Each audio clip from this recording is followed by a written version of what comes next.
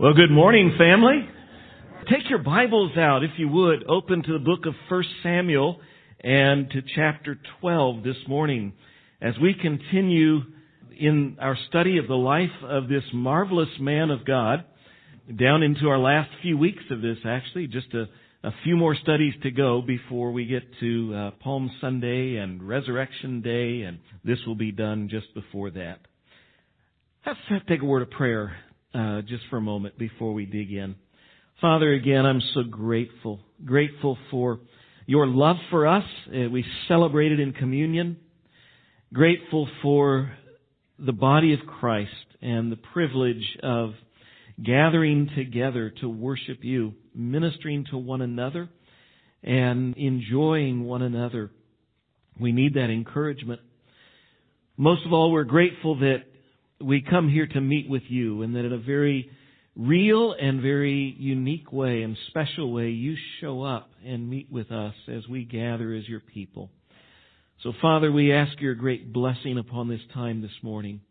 May you be honored, and Father, may you encourage us and equip us and challenge us and feed us this morning, for we are a needy people. May we have ears to listen and hearts that are willing to do what you have for us this morning. In Jesus' name we ask it. And God's people said, amen. Well, last week we were in chapters 9, 10, and 11, and we saw that Samuel anointed Israel's first king, King Saul. And Saul then led Israel into battle against the Ammonites, who had invaded Israel and besieged the town of Jabesh-Gilead. And they demolished the Ammonite forces, and that victory, that decisive victory, really cemented King Saul's position as king among the people of Israel. But before we dig into chapter 12 this morning, I really have to take us back to the last two verses of chapter 11, because we didn't get to those verses last week, and they really set the stage for this morning. So follow along as I begin in verse 14 of chapter 11. Then Samuel said to the people, "Come, let's go to Gilgal, and there renew the kingdom." So all the people went to Gilgal, and there they made Saul king before the Lord in Gilgal. There they sacrificed peace offerings before the Lord, and there Saul and all the men of Israel rejoiced greatly. Samuel calls for a national assembly in Gilgal, as he says here, to renew the kingdom. Gilgal was a place of significance to the Israelites. It's where the Israelites first camped after they entered the land of Israel. And when you recall, when Joshua led the people of Israel into the promised land for the first time, they came to the Jordan River. The Jordan River was at flood stage, and it was absolutely impassable. And recall that God told them to send the priests carrying the Ark of the Covenant ahead of the people, and as soon as they stepped their feet into the river, the Bible says the waters of the river stopped flowing. They started piling up a few miles north of this into a great heap, a great mountain. That would have been a sight to see. Imagine if you're just a feet short of that and you're fishing, and there you are, and all of a sudden the water stops flowing and there it starts piling up, and it would be an interesting sight. Well, where the people of Israel were, God miraculously dried the ground out very immediately, and they just walked across on dry ground.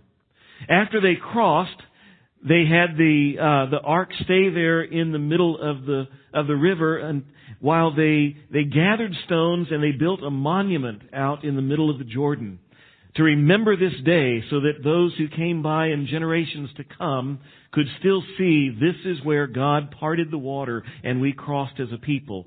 I imagine that monument was still there now, some 400 years later, that they see that there.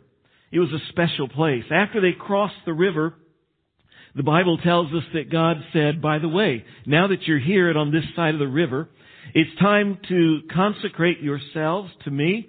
And one of the things that had been neglected during the last 40 years as they were in the wilderness was they had not circumcised any of the males. And God said, it's time to circumcise this generation.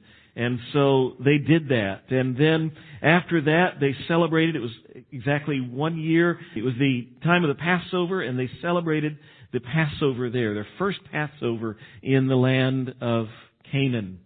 And there as well, now in the Promised Land, and as they eat of the produce of the land, the manna stops. All of these things happened here at Gilgal. It was a significant place in their history, just about 1.5 miles north of Jericho. So, the assembly here is partially to coronate Saul as king. Now, if you were here last week, we know that Saul was already chosen to be king, and maybe you thought he was coronated then over at a place called Mizpah, but that's up in the high country there in Israel. But what would happen there, he was chosen as king. He was, we might say in a way, inaugurated as king. He became king, but they didn't have the grand festivities, the big ceremonies. And that's what they did here. That was part of the reason for their gathering here in Gilgal. But Samuel says, he didn't say, come to Gilgal and let's coronate Saul as king. What he said was, we're going to go there and renew the kingdom. An interesting phrase when Saul is a brand new king. Well, partly it may have been because, recall back at his initial choosing, there were some of the worthless men who said, we don't think he should be king. And maybe this is to now everybody's together, and we've all agreed after that the battle with the Ammonites that Saul is bona fide, qualified, and whatever fide he would be to be king. Maybe that's it, but I think he's aiming for something more, as we'll see in a moment. Samuel, I think, is aiming here to renew the nation spiritually. It was now some 25 years earlier, if you've been with us in the study, a few chapters back, when the prophet Samuel called the people to meet at Mizpah, that red dot over to the west. There he called them because the people finally had gotten tired of Philistine oppression, and they were finally ready to do something. They were longing to hear from God again, and Samuel called them together and led them in a great revival. They got rid of all of their other idols, and they came to worship God alone. And then you recall that God miraculously delivered them from the Philistines. And now for 25 years, it's been some period of time here, they have had peace in the land. But now once again, there is a need for spiritual renewal. Over these last couple of decades, the people have begun to wander from God a bit. But before Samuel calls them to a renewal and revival, he does something very unusual. Follow along again as I read now, starting in chapter 12, verses 1 through 4. And Samuel said to all Israel, Behold, I have obeyed your voice in all that you've said to me, and have made a king over you. And now behold, the king walks before you, and I am old and gray. And behold, my sons are with you. I have walked before you from my youth until this day. Here I am. Testify against me before the Lord and before His anointed. Whose ox have I taken?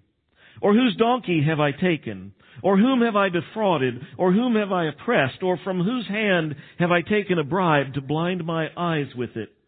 Testify against me, and I will restore it to you. And they said, You have not defrauded or oppressed us or taken anything from any man's hand. And he said to them, The Lord is witness against you, and His anointed is witness this day, that you have not found anything in my hand. And they said, He is witness. And Samuel said to the people, The Lord is witness, who appointed Moses and Aaron and brought your fathers up out of the land of Egypt. What Samuel does here that is intriguing and most unusual is Samuel, in now as they're about to coronate Saul as king, we could call this his very last day as judge, as leader of Israel. As judge, Samuel puts himself on trial. He says, look, I've done what you've asked. You wanted a new leader, and now he stands here. You fired me, I'm gone. And now I'm putting myself here on trial. You recall that when they basically gave him the pink slip a few chapters back, they said, your sons, who he had put down in the southern part of Israel to help out with the judging responsibilities, they said to him, by the way, your sons are corrupt. And now Samuel says this, my sons, whom you didn't want ruling, notice he says, they are among you. That's not just saying they're here, it's significant. What it's saying is, they're not up on the platform with me. They're not over here in the government now with Saul. They are among you as the people. What he's saying is, you informed me that they were not acting justly, they were corrupt, and they've been fired.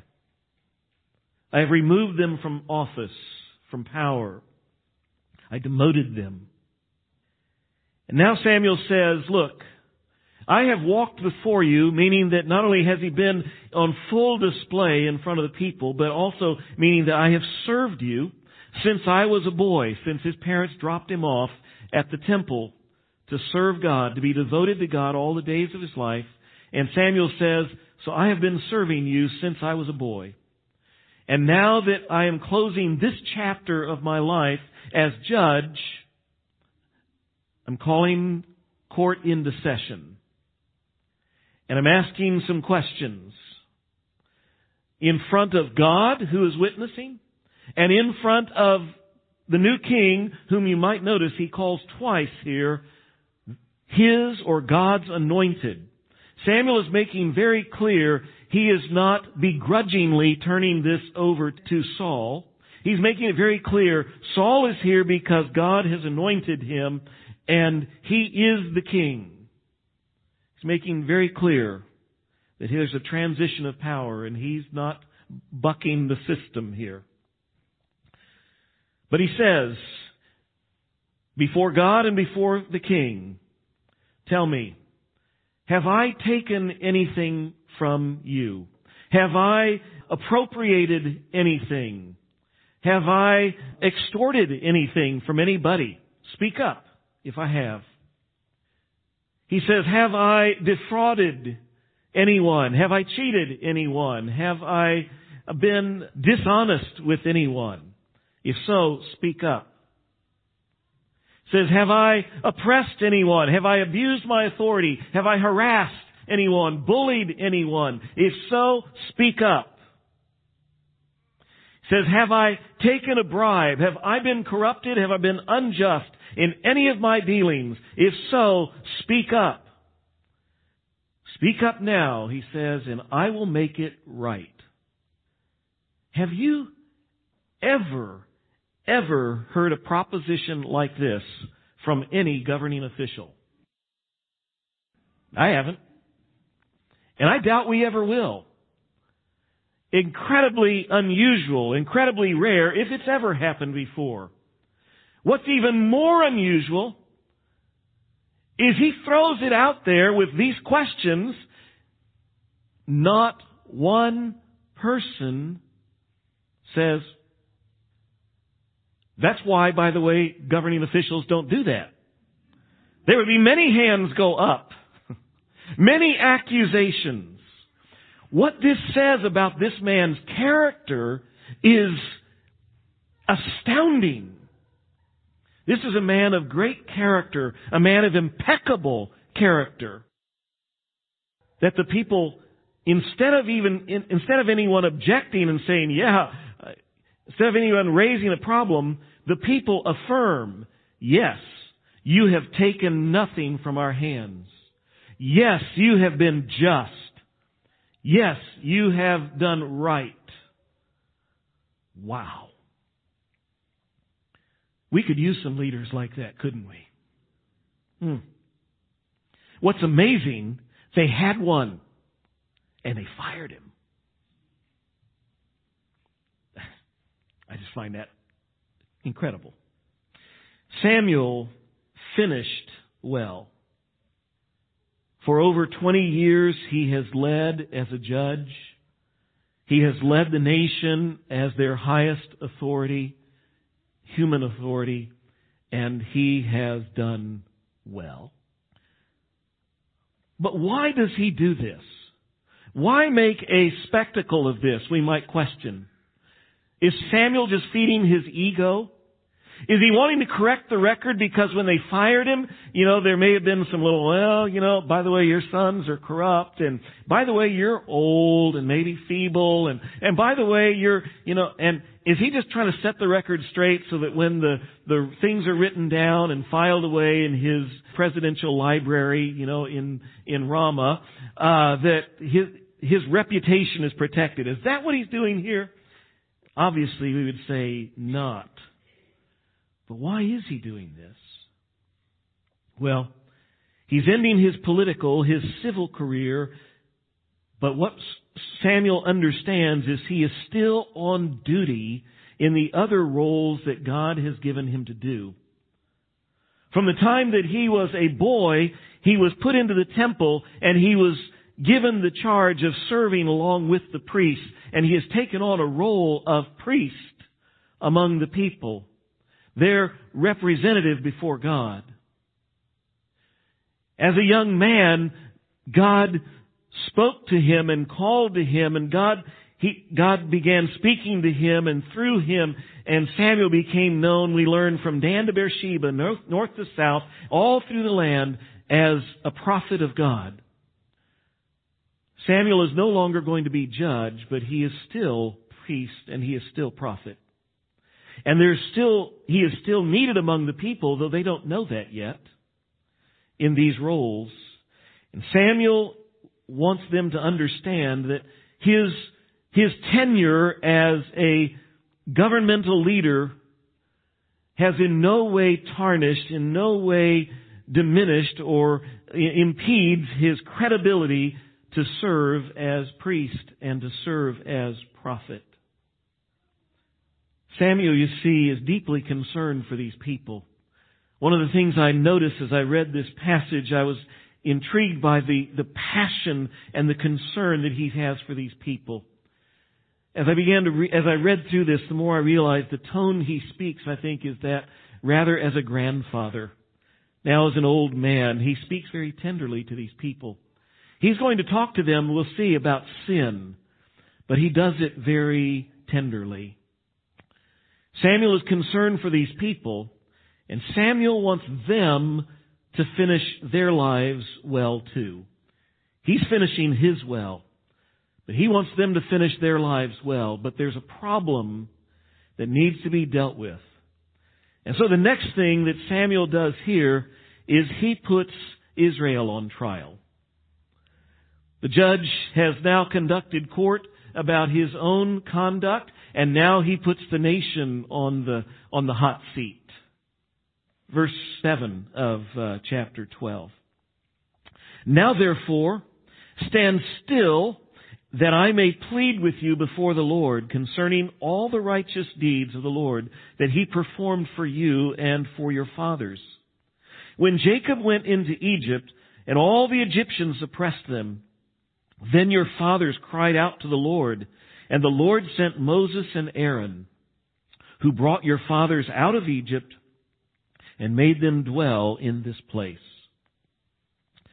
Samuel starts here a little bit of historical review. A little review of the history of the Israelites.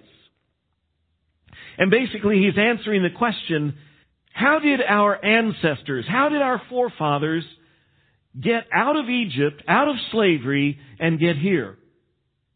We said, you'll recall that what happened is when our ancestors were being oppressed, when they were being slaves, they cried out to God.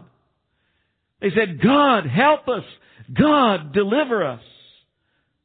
And then He delivered them from Egypt and delivered them to the promised land to live here. The land that was promised to Abraham and Isaac and Jacob. Now, verse 9, he says, our ancestors, our forefathers made it here to this land. They settled in the land. But look at verse 9. But they forgot the Lord their God. And He sold them into the hand of Sisera, commander of the army of Hazor, and into the hand of the Philistines, and into the hand of the king of Moab, and they fought against them. Samuel is summarizing the last 400 years of history. He says, you came into this land, but you weren't here very long. Right after Joshua died, you forgot God. Matter of fact, not only did our ancestors forget God once, they repeatedly forgot God. They forgot God, wandered away from Him, began worshiping other gods. And he says every time they forgot God and began worshiping other gods, God would sell them into the hands of one of their neighbors, one of their enemies, and they would oppress them for a time. It happened actually, when you go back and look, 13 times in the book of Judges. He only names 3 of the people who oppressed them, 3 of the armies, 3 of the kings, but it happened, as I say, 13 different times. It's a quick summary. Then what happened? So the ancestors repeatedly forgot God. Their enemies oppressed them. There was misery. Then verse 10. And they cried out to the Lord and said, we have sinned because we have forgotten the Lord and have served the Baals and the Ashtaroth. But now deliver us out of the hand of our enemies that we may serve you. They cry out to God. And then verse 11, and the Lord sent Zerubbabel and Barak and Jephthah and Samuel and delivered you out of the hand of your enemies on every side, and you lived in safety.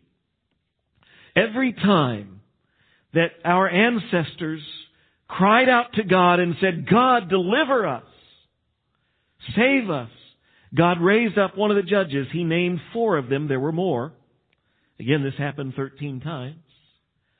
God raised up a judge who would go, and through the judge, God delivered you from your enemies, and you lived in peace and safety until you forgot God again.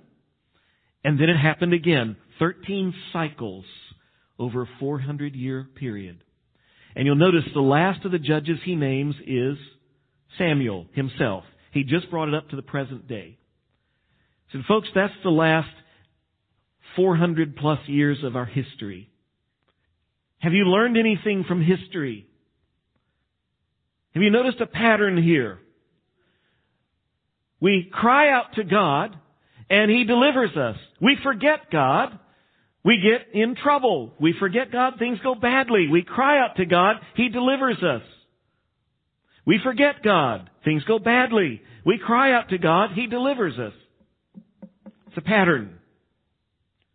You know, those who don't learn from history are doomed to repeat it. Well, we see this repetition again and again and again. Verse 12.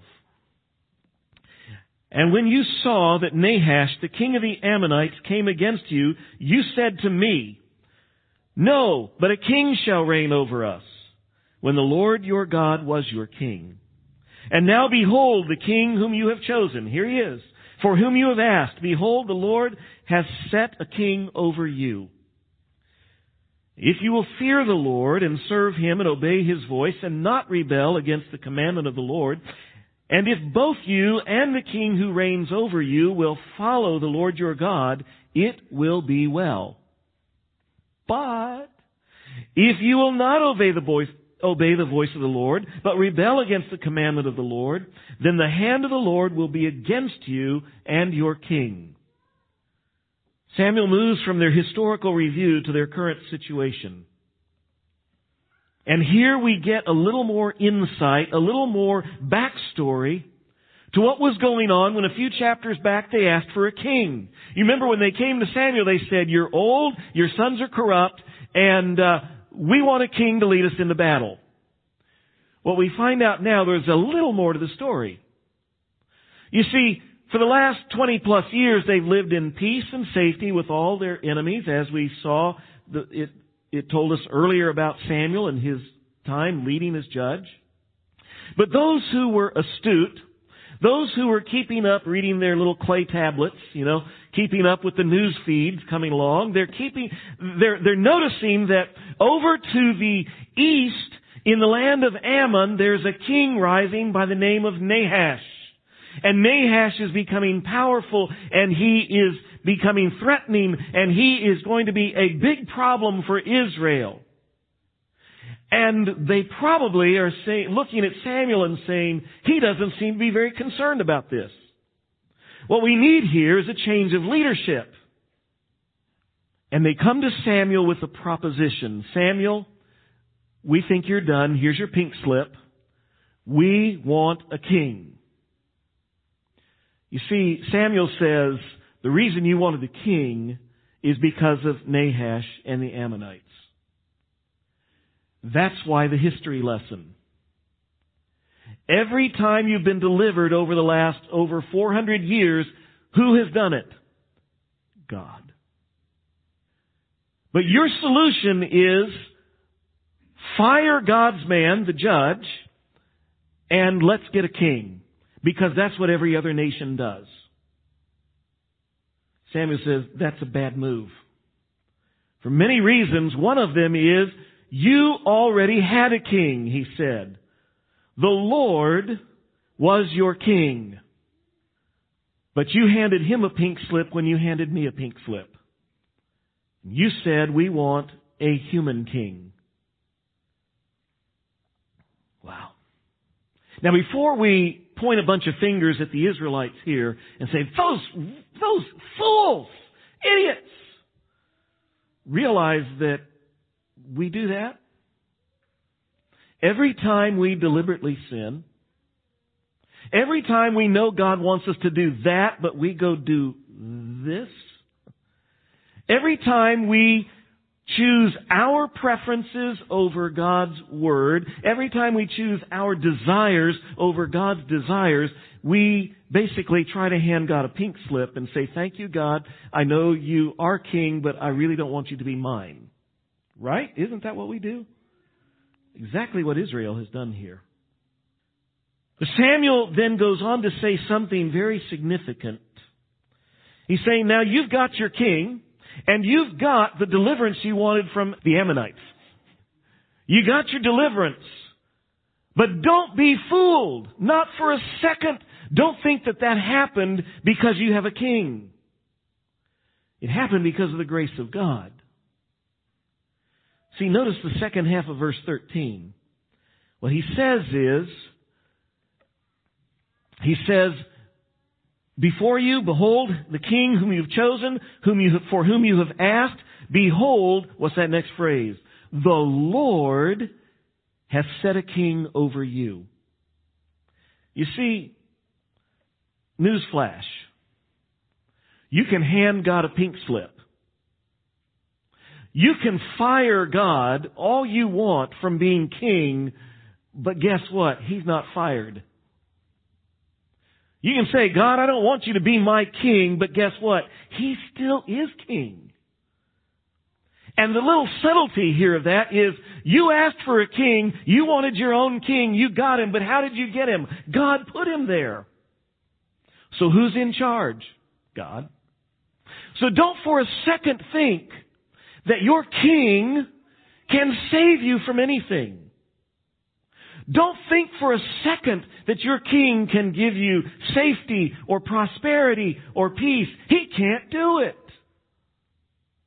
By the way, what does that say about politics? Truth is the same. Don't forget who's still in charge. God is.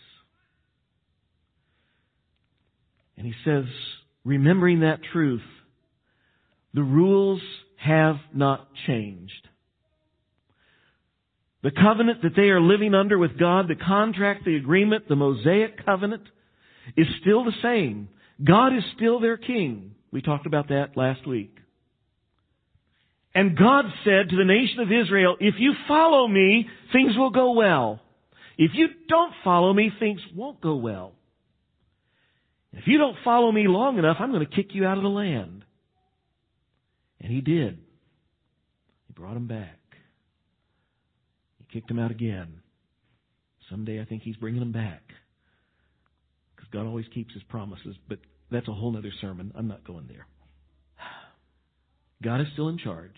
Follow him, things will go well. Neglect him, disobey him, rebel against him, things will not go well. And if you're there as an Israelite and you're hearing all this, you might wonder, really? Was asking for a king such a really big deal? Or maybe you've been thinking, why is God so ticked? They just asked for a king. Maybe, is this just Samuel blowing smoke because he's upset because he lost his job? Just in case there's any confusion, verse 16. Now therefore stand still and see this great thing that the Lord will do before your eyes. Is it not wheat harvest today?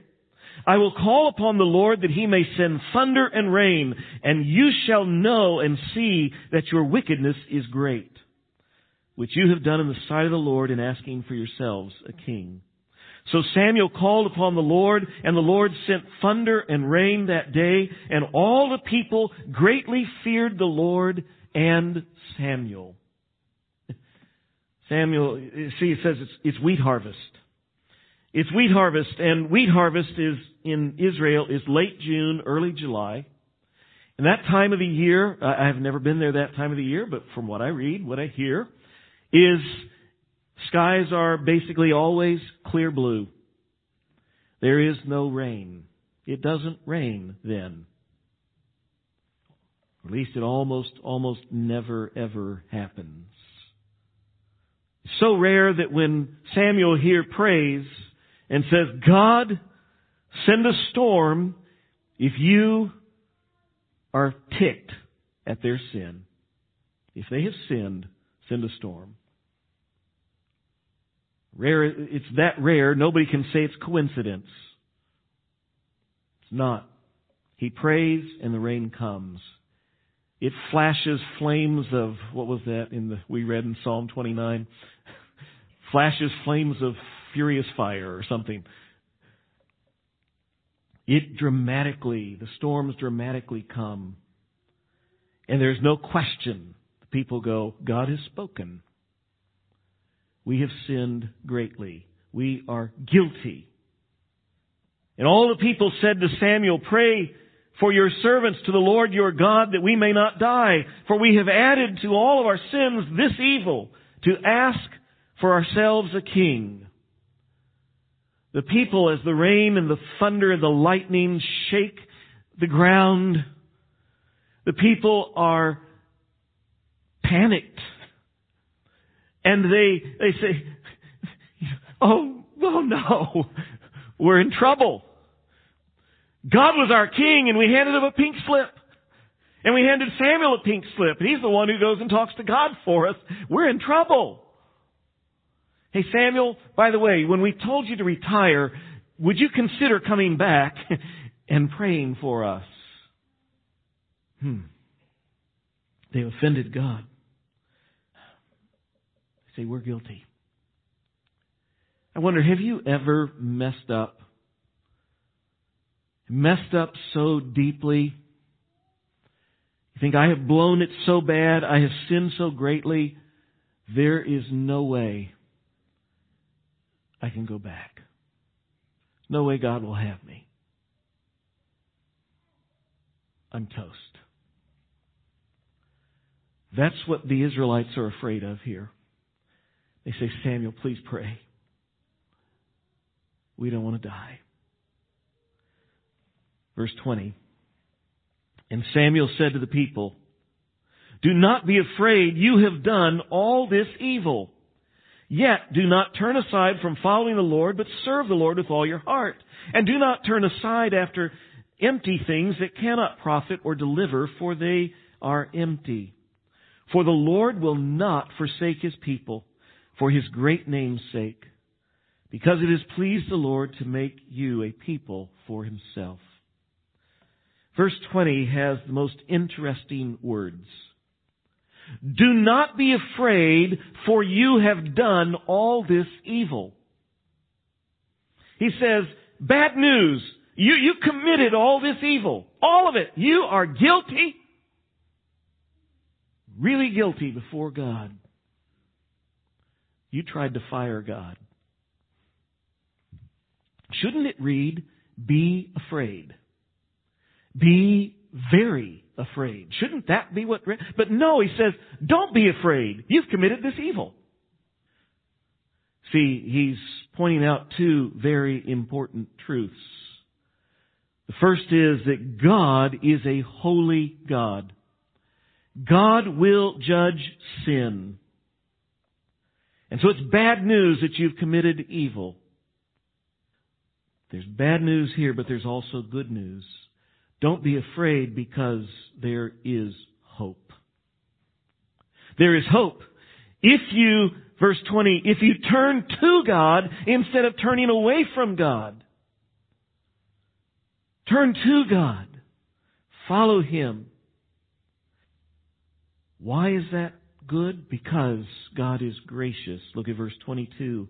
He won't forsake His people who call upon Him. That's good news. You see, the focus of this whole passage, it is somewhat focused on the sin of these people.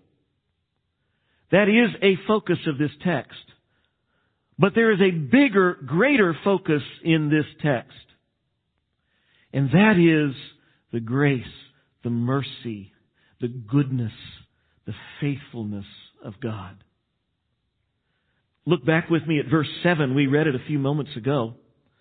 It says, "Now therefore, and stand still." This is where He's called the people now. He's calling the meeting to order after He has done His trial. Now He calls to start their trial. He says, "Now therefore stand still, that I may plead with you before the Lord concerning all your sins." No, that's not what it says, is it? "That I may plead with you before the Lord concerning all the righteous deeds of the Lord that He performed for you and your fathers." What's the focus? God's goodness, God's mercy, despite your sin. You see, Samuel is hoping the people will get the picture here. Perhaps the strongest motivator for you and me to faithfully follow God is His goodness. It's like the Apostle Paul writes in the book of Romans chapter 1. So he says, "Do you not know that the kindness of the Lord leads to repentance?" Yes, God will judge sin, but God is merciful to those who call upon Him. That should drive us to Him. And His goodness to us, and He pours blessing upon blessing upon blessing on us.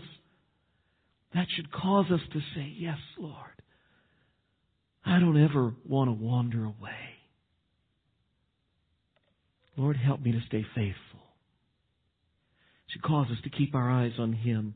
That's why as he wraps up down in verse 34, he says this, "Only fear the Lord and serve Him faithfully with all your heart." Why? "For consider what great things He has done for you." So Samuel does point out their sin to these people, but he calls them back to say, "Come to the Lord because God is gracious. Come back and follow Him with all your heart. I plead with you." Samuel has one more thing that he says, verse 3, a marvelous verse, verse 23. Samuel says, "Moreover, as for me, far be it from me that I should sin against the Lord by ceasing to pray for you. And I will instruct you in the good and the right way." Samuel makes a commitment to the people. He has heard their fears. He understands their fears. And Samuel says, "I want to make an assurance to you, my dear people." He says, "I am stepping aside as judge, and Saul is taking over as king. But I will still be faithful. I will still be faithful to pray for you. I will continue to finish well by praying for you all the days of my life." For me to not do that is sin. And he says, "I will keep teaching you God's Word. I will teach you the good and right way." These two priorities, by the way, that he sets out here for the rest of his life should be the priorities of every godly leader. Whether you are a pastor or an elder or a deacon or a Sunday school teacher, a Bible study leader, a mom or a dad, if you're a leader, the most important things you can do for those you lead is pray for them and share God's Word with them. It's what the apostles made their priority, Acts chapter 6, where they are getting distracted by some other things and they create deacons to help take care of some matters so that, they say, so that we can devote ourselves to the preaching of the Word and prayer. By the way, just to be honest, these words are so convicting to me. It was this week. I've long known this verse and been a favorite, and yet as I read it again, I'm like, oh Lord, I fall so far short. And confessing to you, there are so many times I have failed to pray as I ought for you. By God's grace, I will start following better in Samuel's footsteps. And may we all. Samuel had committed himself here to set the pace, to be an example of a godly man, a servant to God and a servant to the people with his whole heart. And I think he is in the top 1, 2, 3 men mentioned in all the Scripture in his faithfulness in doing these things. What an example he set. The question is now, will Israel follow in his footsteps and serve God wholeheartedly? And then for you and me, will we? Will we do that?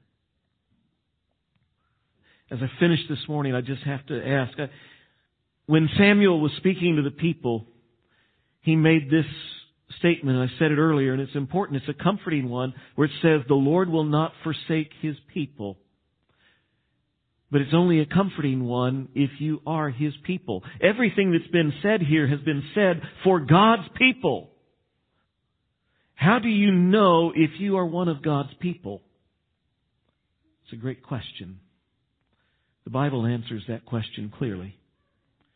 We celebrated communion a few moments ago. God became man, Jesus Christ. He came to die as a sacrifice, the Lamb of God, on the cross to pay the penalty of our sin. Speaking of Jesus, John chapter 1 verse 12 says this. It says, to all who received Him, Jesus, who believed on His name, He, Jesus, gave the right to become children of God. How do you become a child of God? Believe, trust in Jesus as the one who came and paid for your sin. Trust Him as your Savior. It's a matter of faith. It's that simple. It wasn't simple for Jesus. But He's made it where all you have to do is receive Him, trust Him by faith. We have God's Word on it. The one who comes to Him, He will not turn away. Many of us here, we've trusted in Christ long ago. We're believers in Him. We are part of God's family, part of His children. The bulk of this message was spoken to us. I can't help but imagine that there are some of us in this room, and some of us watching online, and some of us watching down in the fellowship hall. There are some of us who find ourselves where the people of Israel were at this time. Some of them had turned away from God and begun to follow perhaps other gods. Some of them had perhaps been sitting on the fence, wavering in their, are they going to follow God or not? Many of them were the ones who gave God the pink slip and said, thank you, God, we want our own king. Maybe some of you have been there. Or maybe you've been following God faithfully and it's been hard and you're tired and you're discouraged. This morning you need to remember the goodness and the faithfulness and the grace of God. Or if you're one who needs to come back in some way, remember the goodness and the faithfulness and the grace of God and return to Him this morning. Let's pray. Father, what an important message, something we need to hear. I dare say there's not a one of us in this room who has not at some point in time been like the people of Israel here. We've tried to hand you the pink slip. Lord, if that's any of us now, may we right now deal with our own sin, confess it before you. Repent, change directions, follow you with our whole heart, our whole mind, our whole strength. And again, Father, if there's one listening this morning or here this morning who has not put their trust in Jesus, may they even in these moments say, yes, I believe.